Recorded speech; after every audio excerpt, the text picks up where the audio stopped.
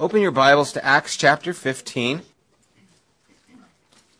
Let's read the end of the chapter since we kind of stopped at verse 36. And let's read verse 36 through 41. It says, "Sometime later, Paul said to Barnabas, 'Let us go back and visit the brothers in all the towns where we preached the word of the Lord, and see how they're doing.' Barnabas wanted to take John, also called Mark, with them, but Paul did not think it wise to take him, because he had deserted them in Pamphylia, and had not continued with them in the work. They had such a sharp disagreement that they parted company. Barnabas took Mark and sailed for Cyprus, but Paul chose Silas and left. Commended by the brothers to the grace of the Lord, he went through Syria and Cilicia, strengthening the churches." You know, it's kind of funny. It starts off in verse 36, and it sounds like a lighthearted thing. Hey, I got a great idea. Let's go check out how everyone's doing. And then it just takes this turn. You know, and what about him? No, and then there's this contention that takes place.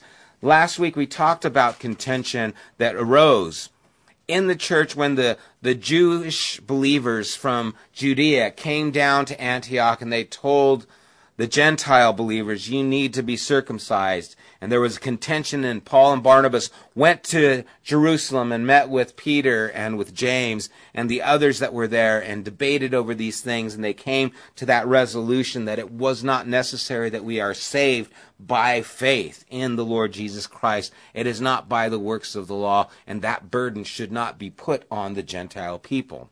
And so that is done as they go back to Antioch. Paul's saying, you know, let's go check out how everyone is doing. Now, I wonder how prone we would be to go check and see how everyone's doing if you remember how things went for Paul when he was in that journey. Because he got kicked out of a couple of cities. He got stoned, left for dead. I mean, he got thrown, stones thrown at him and left for dead. You got to watch how you say that. He was left for dead. I mean, it was not a good trip. It was not something that you'd think, oh boy, let's go to Disneyland kind of a trip. It was like, this was hardship. That's why Mark left. It was just difficult. The burdens and the hardship and probably sickness that they went through. And he says, let's go back and see how they're doing. And that heart that is concerned about others, more than concerned about himself, it just strikes me. That he would care so much about those people and how they're doing that he would want to go back. And Barnabas wants to go with him, but Barnabas wants to take Mark, John Mark. Now, I've been saying it's his nephew, I think, and it's really his cousin. And so I'm sorry. It's a mistake on my part. As I was reading, I was going, it's his cousin. It's like, yeah, I think I've been saying it's his nephew. Anyway, it's his cousin. Mark is Barnabas' cousin. Not to be confused with his nephew. It's family, okay? Which is interesting because when it comes to family, things can get a little tense. Things get a little bit more serious. You guys who have family know and have dealt with family situations know how that is when someone talks about your family. Someone talks about your kids. Someone talks about someone who you're close to. Boy, the fur goes up on the back of your neck if you have fur on your neck. And you just kind of get intense about, hey, what are you talking about? You see it all the time with people. Don't talk about my friend like that. Don't talk about my family like that. It's something that becomes personal. And of course you want to see your family do well. And it happens in ministry as it does everywhere. I know people who, have family and they bring them involved in areas of ministry, and at times it has failed. And it's like, why'd you bring them? Well, it's my family. They're my brother. It's my son. It's my, it's my whoever. And they bring them in because you care. And of course you do. But what I thought about as I was thinking of this scenario that caused Barnabas to be, no, we've got to bring Mark. I thought of Jesus' words when his family thought he had lost it. They thought he had gone crazy and they were concerned about him. which makes me feel good, that his family thought something was wrong with him. I have hope.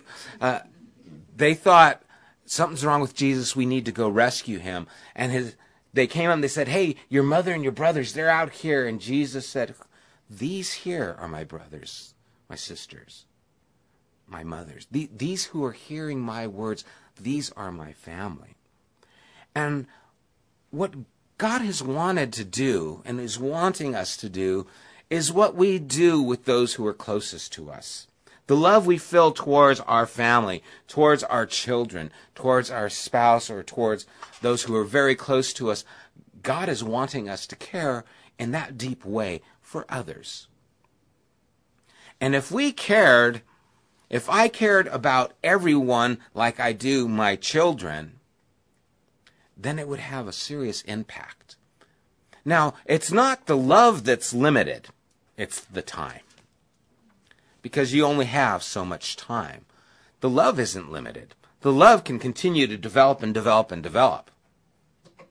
When Corinne and I got married, I loved my wife, and I thought, man, this is the greatest thing. And then we found out we were going to have children, and we were excited. And then we found out we were going to have twins, and eventually we were excited again. And I didn't think, okay, when the boys were born, I thought, okay, now what I need to do is I have to take the love I have for Corinne and I have to divide it in thirds. Okay, and now she gets a third, and then Jordan gets a third, and Samuel gets a third, and there. Okay, now, no. It was a whole new explosion of love that took place when I saw my boys, and I loved my wife even more. And then Daniel came along. I was like, oh no, But then I said, okay. And I didn't say, oh, I need to divide my love again. I'll take the love I have for these boys and I'll split it one more time. And it didn't happen like that. And when Lauren was born, man, it just, there kept being this eruption of just love that I had. The love isn't the problem. That's not limited. The time is limited. The time is the battle. But you see, I think what God's intention was all along was that we would consider each other family. And we would care as if we're family. And we would love each other as if we're family. And we wouldn't show partiality to others. We would care as much for everyone. And later on, we're going to see that Paul does have this kind of feeling for Mark, as we talked about Sunday, when he desired Mark to be with him. And I think that's something that God desires for all of us. And as they're doing with this, as they're ministering and just desiring to do, Mark goes with Barnabas and Paul goes with Silas, it didn't stop Paul and Barnabas' friendship. That friendship continued. Paul mentions Barnabas in 1 Corinthians chapter 9. He says, or is it only I and Barnabas who must work for a living? He still supported Barnabas, and we know that he supported Mark. And so the contention didn't mean we don't like each other anymore. It just means we need to go our own ways. And it worked out fine. God did 2 works instead of just 1.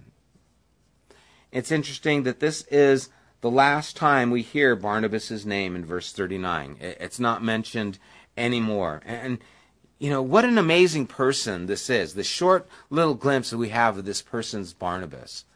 He was the one who brought Paul in to meet the disciples. When they said, no, this guy's a killer, we don't want anything to do with him, Paul said, no, he's okay.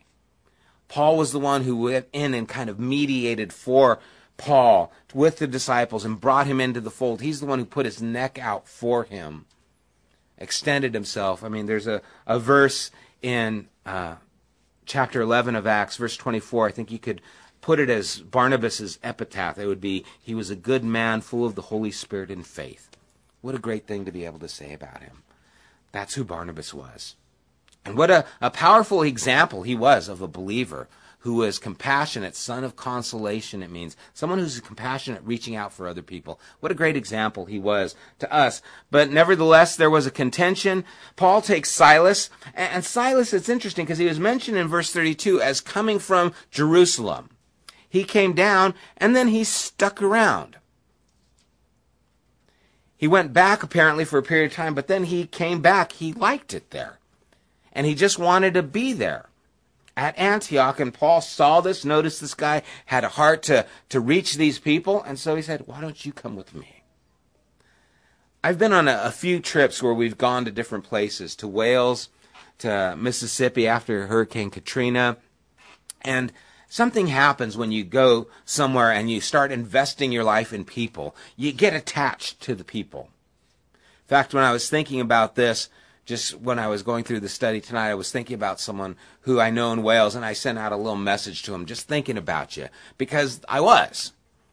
You know, every now and then you just think, oh, those people, they mean so much to me. And at the end of these trips, usually you have a time when the whole team will get together and everyone will talk to you. What's been going on in your heart throughout this trip? What's God been ministering to you? And at some point someone says, I want to come back.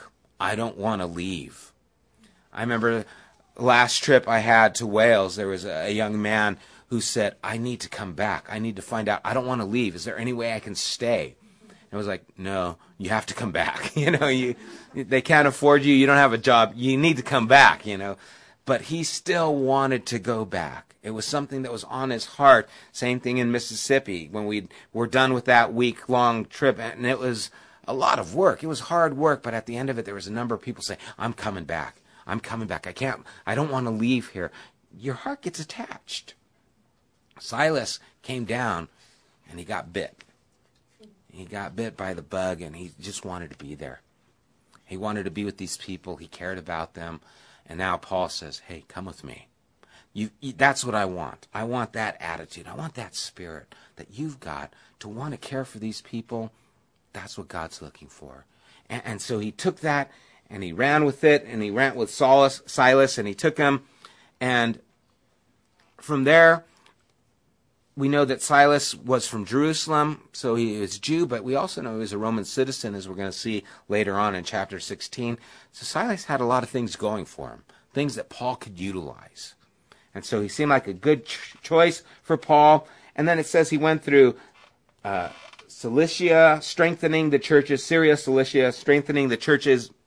These are areas that were close to Tarsus, areas that he was familiar with, and also areas that there were a lot of contention with this whole regard of making the Gentiles submit to the Jewish regulations. And so Paul not only wanted to go back and strengthen the church, he wanted to make sure that this idea of you have to be circumcised, you have to follow the law, didn't start spreading.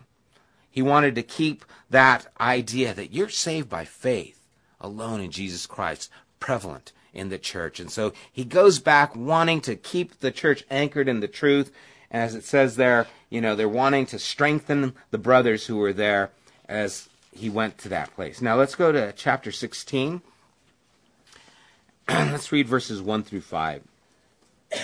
He, Paul, came to Derbe, an interesting name for a place. Makes me think of a hat. And then, yeah, you were all interested in that. Anyway, he came to Derbe and then to Lystra, where a disciple named Timothy lived, whose mother was a Jewess and a believer, but whose father was a Greek. The brothers at Lystra and Iconium spoke well of him. Paul wanted to take him along on the journey, so he circumcised him because of the Jews who lived in that area, for they all knew that his father was a Greek. As they traveled from town to town, they delivered the decisions reached by the apostles and the elders in Jerusalem for the people to obey.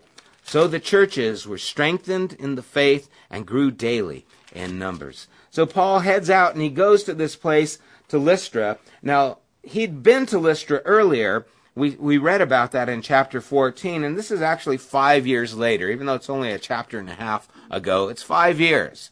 5 years ago, Paul was there, and there's this guy named Timothy who's there. We know from Paul's letter to Timothy that he is his son in the faith, he says. Which means he actually led him to the Lord. In 1 Timothy, it tells us that in chapter 1, verse 2, my son in the faith. So 5 years ago, Paul led this young man named Timothy there. 5 years later, he comes back and he sees that he's doing great. And how encouraging is that? When you share your faith with someone and they connect to it, and you don't see them for a while, and then you see them later on, and they're doing well. How great is that? Amen. I remember I used to teach the high school group when I was over at Calvary in Pasadena. And there was a number of kids that, we didn't have a huge group, but there were a few kids that were part of just about everything that we did. And I can remember them, coming to my house. Karina and I would have them over, and we'd have a Bible study, and then we'd watch Miami Vice, that was popular back then. And then, we'd go out and do things at the beach, and we would, just had a lot of activities and spent time with these kids, getting to know them. And they were all pretty squirrely, as most high schools kids are. If you're in high school, forgive me, but it's true. It's just part of growing up. You've got a lot of things going on in your life. You're not really focused, like you're going to be when you have to have a job and make a living and, pay the bills and put gas in the car. Those things become a little bit more prevalent. And so these kids were kind of just high school kids. And I remember talking to them, and some of them just gave me headaches. They were just constantly, joking around, or what about this, and what about this, and what about this? And it's like, oh my gosh, you're wearing me down. But I really did care for them, really did. And years later, to find and hear about these kids and see where they're doing, there's a couple that actually got married, and they're serving in ministry up north. One of the kids who's there, he's involved with Christian politics. And I remember one kid named Phil Sorsey, who was a great kid. And I remember having him actually do some of the studies, devotions and things, because he's just so solid. And then I got a phone call from him later. He found me and found out that he's working with Wycliffe Bible translators and is ministering, and man, I just felt like a proud papa, I was like, way to go, Phil. You just have this, man, and there's something about that just encouraged me to know that, that time spent with these kids and all the squirreliness and all the things, and you never know what's going to happen. I mean, my vision was just that they'd get out of high school alive, and still believe in something. I mean, it was just such a tumultuous time and period, and a lot of struggles. And to see them doing well, it was great. It's great news. And to hear those things, it just lifted my heart. And I'm sure when Paul goes back and he sees this young man, Timothy, and he's doing well, in fact, he wants him to come along. And once again, we see, just like they did with Mark, who was just a young man, so was probably Silas, and here's Timothy. We see Paul pouring his life into these young men, which is interesting, because if you want to keep the movement going, you've got to invest it in those who are young. Not only that, those who are young don't have the responsibilities of those of you who are older.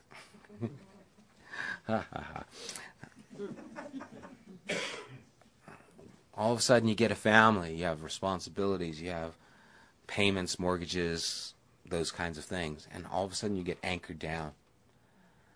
Get someone who's not involved in those things, and boy, yeah, those are the kids who wanted to stay in Wales. Those are the kids who wanted, those are the ones who wanted to keep doing those things. They had the time, they had the availability, they had the energy to go and do those things. And so Paul got these young men, poured himself into that, and would see them along, and they would go on to become pastors and leading congregations. In fact, Paul told Timothy, don't let anyone despise your youth. He's young, but don't worry about that. That's who God poured himself into. So we see a little bit about Timothy, that his mother was a Jew, which means that he was thought of as a Jew. If your mom was a Jew, you were thought of as a Jew more than his dad. Because his dad was a Greek, he was still considered a Jew by the Jewish people because of his mother. But the way it's worded in verse 3, where it says they knew that his father was a Greek, it's actually in a past tense, which means his father wasn't alive any longer. And so Paul has him circumcised in verse 3. And you're probably thinking, wait, he just went through this whole thing about you don't have to be circumcised. And then in Galatians, we see that even continues more so, as he tells them Titus not going to be circumcised. By no means, he doesn't have to be. And he gives that whole, if you're circumcised, you're not going to get any part of the kingdom of God. That's not necessary. So what's going on here? And what's taking place, Paul isn't changing his mind because Timothy is a Jew. It's not a matter of, well, this is necessary for you to be saved. It's a matter of, this is helpful for you to be used. Because you are a Jew, for you to get into the synagogue, it's necessary for you to be circumcised. And so, Timothy, I want you to count the cost here. Are you willing to go and be a part of this ministry? Because if we're going to go into these areas, to the synagogues, you won't be able to go in if you are not circumcised. Titus, you're a Gentile. You don't need to be circumcised. You don't need to be proselytized. It's not necessary.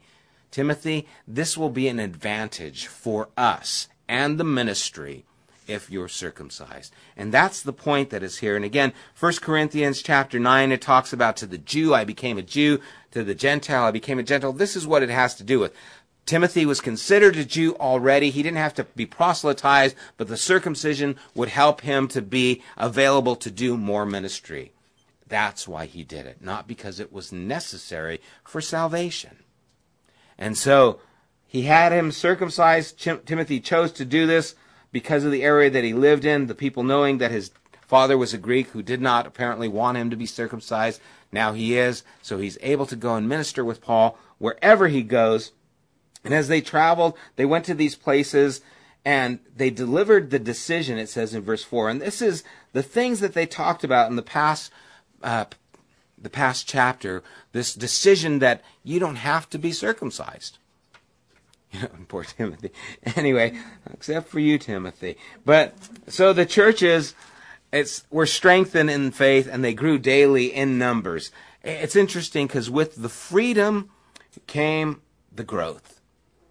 They told them, hey, you guys, the kingdom of God is open to you right now, where you're at, like you are.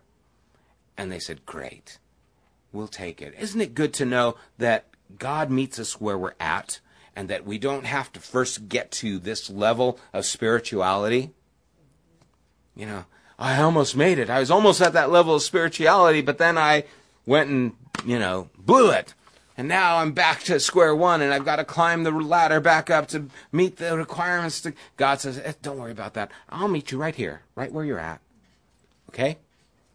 And they said, yeah, I'll take that. And once again, we see God does the work from inside and works his way out. It's not clean your life up together, get your act together, clean your life up, and then you can come to me. It's like, I'll get you right where you're at, and I'll start the work.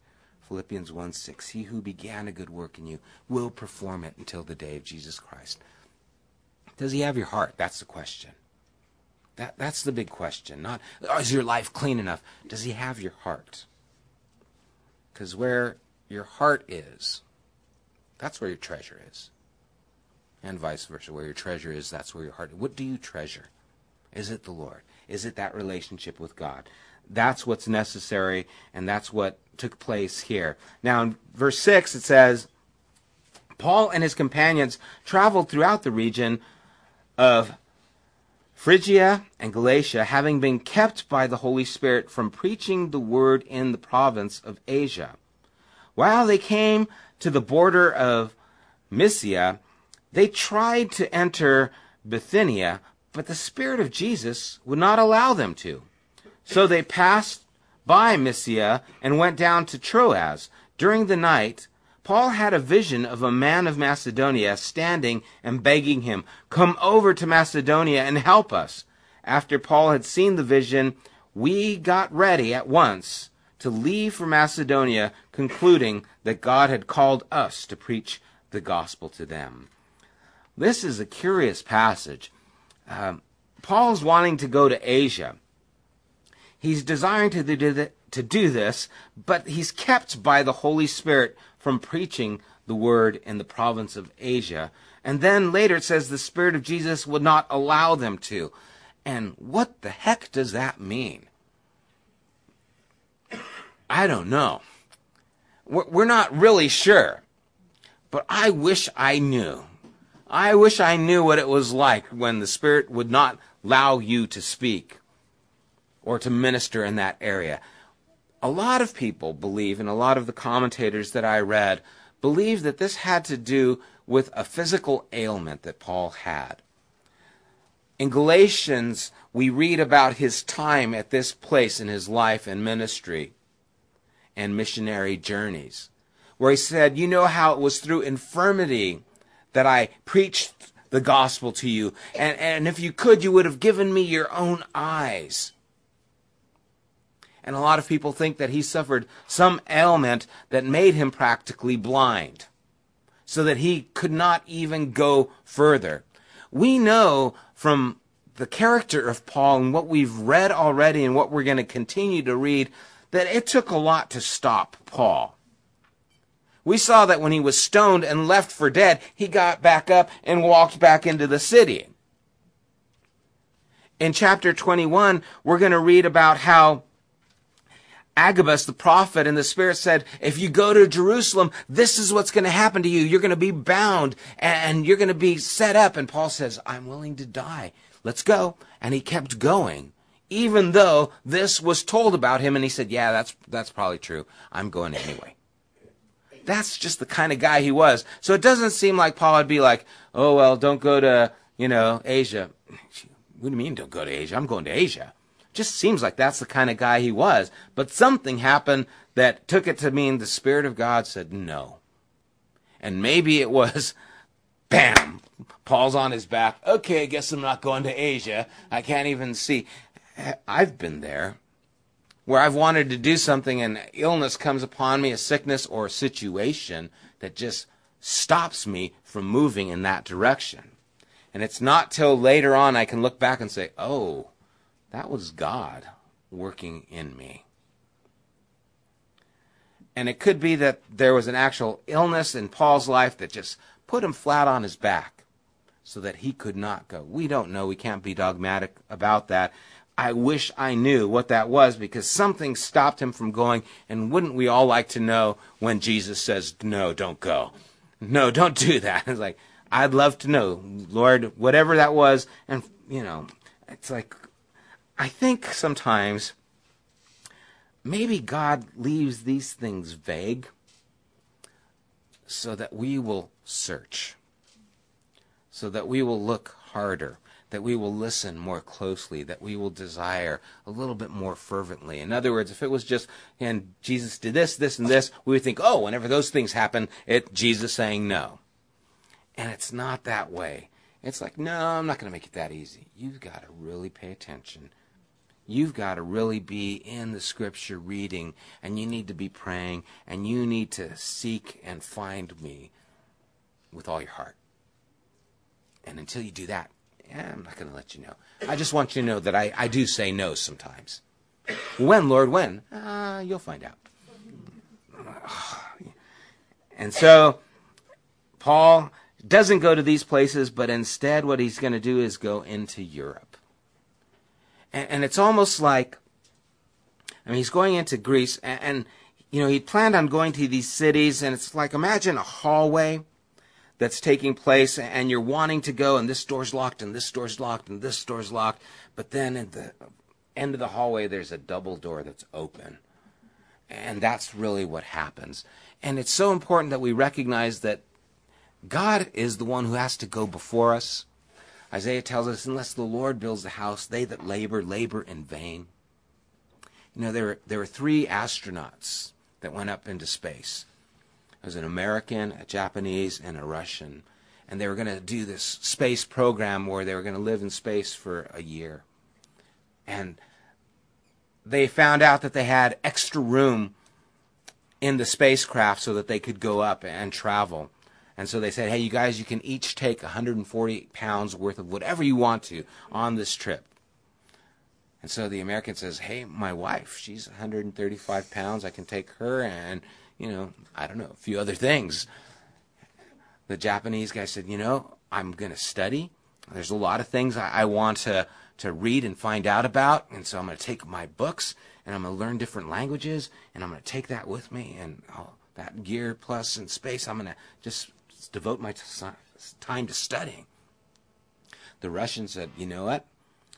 I love cigars. I'm going to take a year's worth of Havana cigars because we can get them in Russia. And so they all three go up with their extra equipment. They go flying, and a year comes by, and they come back, and here comes the American, and he comes out with his wife, and they got a brand new baby, and smiling, and they're, yay, first baby born in space. Everyone's, yeah, woo. What's his name? Cosmo, and they come out. And then the Japanese man comes out, and he starts addressing everyone in all the different languages. He starts talking to them in American and, Japanese and in Russian, and everyone's, whoa, look at he's spent that year, and he's learned all these languages. Yay, and everyone claps, and they're all excited, and the Russian comes out. He's biting onto a cigar, and he's kind of scowling. He's all right. Okay, does anybody have a match?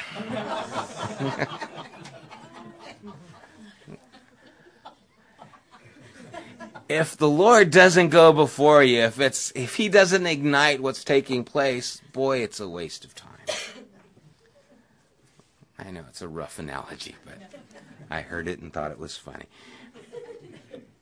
And it's so true, though. We don't want to break down a door where Jesus says no. We don't want to force something where he says no, because somewhere there's a double door that's a big yes. And so check the locks. Okay, they're closed. Boom, this one's open. I'm going for it. And that's what Paul did. He goes down into Europe, basically into Macedonia. And in verse 11 it says, from Troas we put out. And it's interesting too, because in verse 10 we see the word we and us, which shows that Luke is now a companion with Paul at this point. And from Troas we put out to sea and sailed straight for Samothrace, and the next day on to Neapolis, and from there we traveled to Philippi, a Roman colony and leading city of that district of Macedonia, and we stayed there several days. So he takes this journey on a boat that's about 140 miles, and on the Sabbath we went outside the city gate to the river where we expected to find a place of prayer. We sat down and began to speak to the women who had gathered there. One of those listening was a woman named Lydia, a dealer in purple cloth from the city of Thyatira, who was a worshiper of God. The Lord opened her heart to respond to Paul's message. When she and the members of her household were baptized, she invited us to her home. If you consider me a believer in the Lord, she said, come and stay at my house. And she persuaded us. So they get to their destination, and on the Sabbath they went outside the river. A lot of times they would have their meetings there at the river so they could do the ceremonial washing, and they sat down, and there were the women there. Now the reason it says they kind of expected to find a place of prayer, but then they talks about the women. If there were not 10 men there, they could not have a synagogue or a rabbi to go there, and apparently they didn't have that. One of the reasons is it was a lot more difficult for a man to be proselytized into the Jewish faith than for a woman, because he had to be circumcised. Weren't a whole lot of guys willing to go that far. I believe, but that's okay. The women, they didn't have to do that, so it was a lot easier for the women to be proselytized than the men. Lydia believed in God. She was a follower. She believed in the God of Abraham, Isaac, and Jacob. And so it didn't take much for Paul to minister to her and for her to become a follower of Christ. They were baptized there. They ministered to these people there. And then I love her spirit, because she says, then stay with us. If you consider me a believer, stay here in our house with me. And she persuaded them. Now, she wouldn't take no for an answer. A few things that we know about Lydia, because she sold these purple garments, and from Thyatira, purple was considered a luxury. It was a luxurious and expensive garment. They got that from certain shellfish, as well as certain roots that they would use to dye the garments this color. And Thyatira was a very affluent place. And Lydia has a house that's big enough to accommodate these guys, so she was most likely a person of means.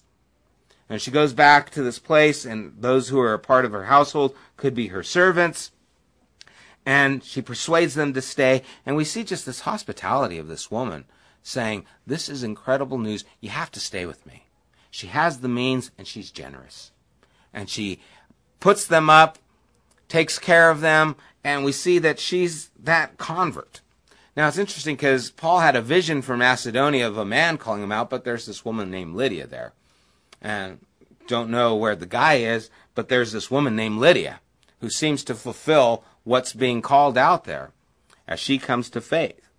In verse 16 it says, when we were going to the place of prayer, we were met by a slave girl who had a spirit by which she predicted the future.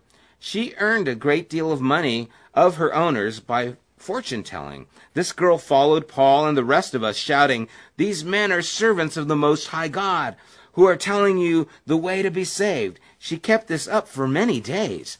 Finally, Paul became so troubled that he turned around and said to the spirit, "In the name of Jesus Christ, I command you, come out of her." At that moment, the spirit left her. Interesting verses here. As they're going down, there's this one girl who's possessed by this evil spirit. And because of this spirit, she's able to give just a deceptive nature and tell people their fortune. She's like a fortune teller. And she's got people just following her. They're using her for a means of getting money. And she's going around telling them, and what she's saying is good. She's saying, these men are servants of the Most High God. Well, that's great, but this is the kind of publicity you don't want. You don't want publicity from a girl who's demon-possessed, who's deceptive, telling people about you, because now it's tainted by who she is. In other words, I don't want the truth of our message to be associated with a woman who is deceiving people. Because now they're going to associate us with her, and we're not the same. Yeah, what she's saying is true, but we're not the same. And it's important to understand these things, because even though what she's saying is true, the context of who she is matters, just like it does with us. And you can take things that are true from areas that are not Christian, but if you identify too much with that area, you're in trouble. Jesus had the same situation happen to him in Luke's gospel. What if a demon would come out and say, "This is the Son of the Most High God," and he shut them up, rebuked the demon. I'm not going to get my publicity from you, because I don't want people to identify me with you. And so Paul was troubled, and it happened for many days. And so you could tell this is eating on him. Has that ever happened to you where something just keeps happening, and it's like, what do I deal with this? How do I deal with this person who's bugging me, or this situation? How am I going to address it? And you're just kind of troubled by it. And finally he says, "Enough!" And then he, tells the demon to come out. And it's like, why didn't you do that in the beginning? That seems easy, but then we can kind of see why. In verse 19 it says, when the owners of the slave girl realized that their hope of making money was gone, they seized Paul and Silas, dragged them into the marketplace to face the authorities. They brought them before the magistrates and said, "These men are Jews, and they're throwing our city into an uproar by advocating customs unlawful for us Romans to accept or practice." So we see that, by doing this, it did cause a problem. What's sad is that these people were using this girl for their own means, their own gain, and they really didn't care about her. They just cared about the money. And that happens a lot. That happens in so many circles. You think of just prostitution, and that happens in the United States. How many people are being brought from overseas, from Korea, even in from Mexico, and are basically slaves and are being used as prostitutes to make money here in the United States. They're being used for money. They don't care about them. In fact, if you were going to go and try and help get these people out, these ladies out of that, they'd kill you. Why? Because that's their means of making money. They don't care about the person, they care about the money. And it's a sad statement and testament of human nature. and what it can lead to. And so they don't care about her, and they take him, they drag him there. They're going to put an end to this. You guys just ruined our business. We got to deal with you. And so they drag him before the magistrate, the governor there, and it says these men are throwing our city into an uproar. They've caused this problem and advocating customs unlawful for us Romans to accept or practice. Now, what did they mean by that? Because Judaism was an accepted religion for the Roman government, but Christianity was not. And the Roman government wasn't real fond of new religions coming into play. And so here they're trying to stifle them because this new religion is coming about, and they're putting the hammer down on them, trying to stop them from just coming forward with these things. And the crowd joined the attack against Paul and Silas, verse 22, and the magistrates ordered them to be stripped and beaten. After they had severely flogged, they were thrown into prison, and the jailer was commanded to guard them carefully. Upon receiving such orders, he put them in the inner cell and fastened their feet in stocks. This is great. In verse 25 it says, about midnight, Paul and Silas were praying and singing hymns to God, and the other prisoners were listening to them. Suddenly there was such a violent earthquake that the foundations of the prison were shaken. At once all the prison doors flew open, and everybody's chains came loose. The jailer woke up, and when he saw the prison doors open, he drew his sword and was about to kill himself because he thought the prisoners had escaped. But Paul shouted, "Don't harm yourself. We are all here." The jailer called for lights, rushed in, and fell trembling before Paul and Silas. And he then brought them out and asked, "Sirs, what must I do to be saved?" They replied, "Believe in the Lord Jesus Christ, and you will be saved, you and your household." Then they spoke the word of the Lord to him and to all the others in his house. At that hour of the night, the jailer took them and washed their wounds. Then immediately he and all his family were baptized. The jailer brought them into his house and set a meal before them. He was filled with joy because he had come to believe in God, he and his whole family. Boy, what a turn of events this is. First of all, what a great story. Not that they were beaten and thrown in jail, but when they are in jail, verse 25, they were praying and singing hymns. It's interesting that prayer leads to praise.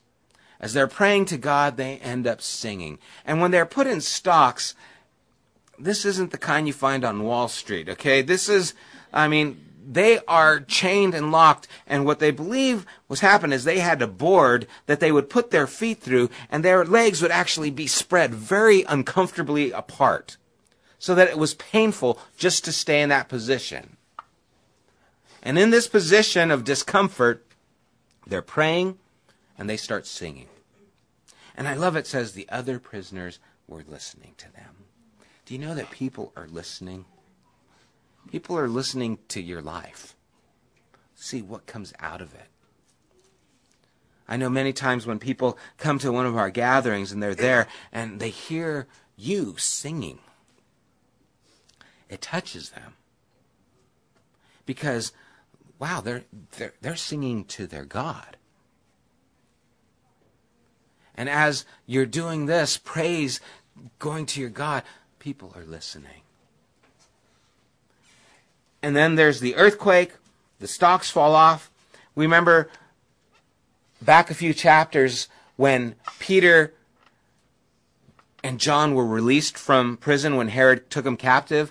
What happened? Herod had that person put to death who was responsible for them. So this guard thinks, I'm doomed. I'm going to be put to death, so I might as well kill myself. Because if a prisoner escaped under your watch, you're responsible. And so he says, it's done. The doors are open. They're gone. I'm going to kill myself. But Paul, realizing this, says, we're still here. Don't do yourself harm. Now, first of all, why is Paul still there? Why didn't he just bolt? All right, I'm out of here. Boom, and he's gone. For some reason, I don't know, he's sticking around, and maybe just as they're wondering what's going on, they saw and recognized that this jailer was going to kill himself, and he stopped him. And the jailer's response, "Sirs, what must I do to be saved?" Why would he say that? Well, he's probably listening too. He was probably hearing these men singing. He probably knew the story of what had happened. He probably knew all the testimony that happened with this girl who had been possessed, who is now a believer. And I'm sure he had insight into all the reasons why they were there. And so he asked them, what must I do to be saved? And it's interesting, their response, they don't say repent. They just say believe in the Lord Jesus and you'll be saved. And it makes you think that the idea of belief has the idea of change. That believing is enough to really make you change. If you believe something enough, then it's going to cause change to take place in your life. And so this takes place, that he washes their wounds. He sits them in front of the table. I mean, it was a second ago I was in prison in a torturous place. Now I've got this guy washing, cleaning me up, setting a meal before me, and taking care of me, and the guy's happy. The guy's overjoyed that, I'm now believing God and my whole family. And verse 35, when it was daylight, the magistrate sent the officers to the jailer with the orders to release the men. The jailer told Paul, the magistrate, have ordered you and Silas to be released. Now you can leave. Go in peace. Now, why would he say now you can go? Maybe it was the earthquake. These guys who are preaching this religion, we throw them in jail and there's an earthquake. Maybe God's trying to get our attention. Who knows? But he says, okay, you can let them go. So he tells them you can go. And Paul's response is really pretty powerful. And we're going to end here soon.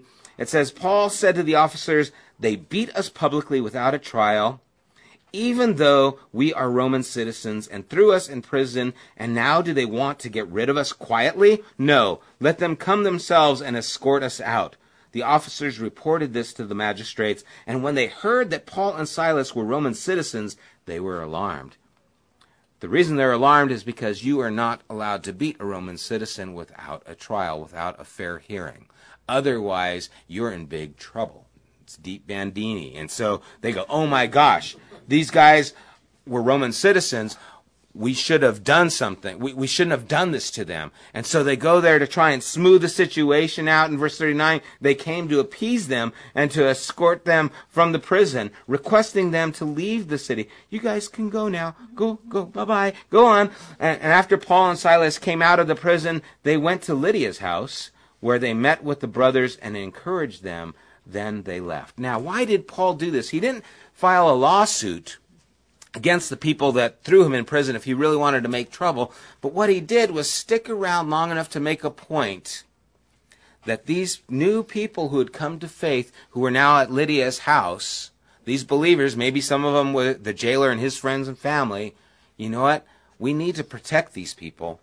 We're going to let a point be made. Hey, you can't treat us this way. It's unjust. We have a right to say the things that we're saying. And with that, okay, now there's a new church planted in this city, and we need to leave them alone.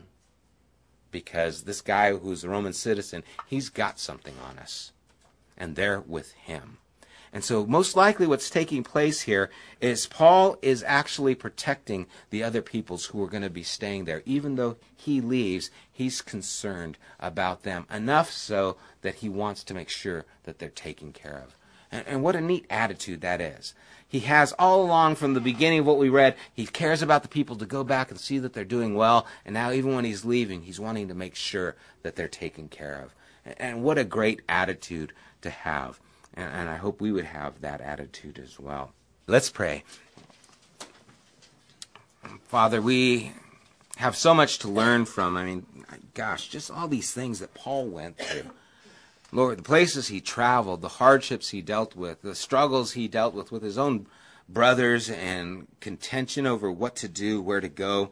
Lord, we all identify with that. And yet you're still with him. And those doors that got closed so that he couldn't go to Asia. Lord, boy, there's been so many times in my life where it feels like the doors have slammed shut, and I just wonder, what are you doing?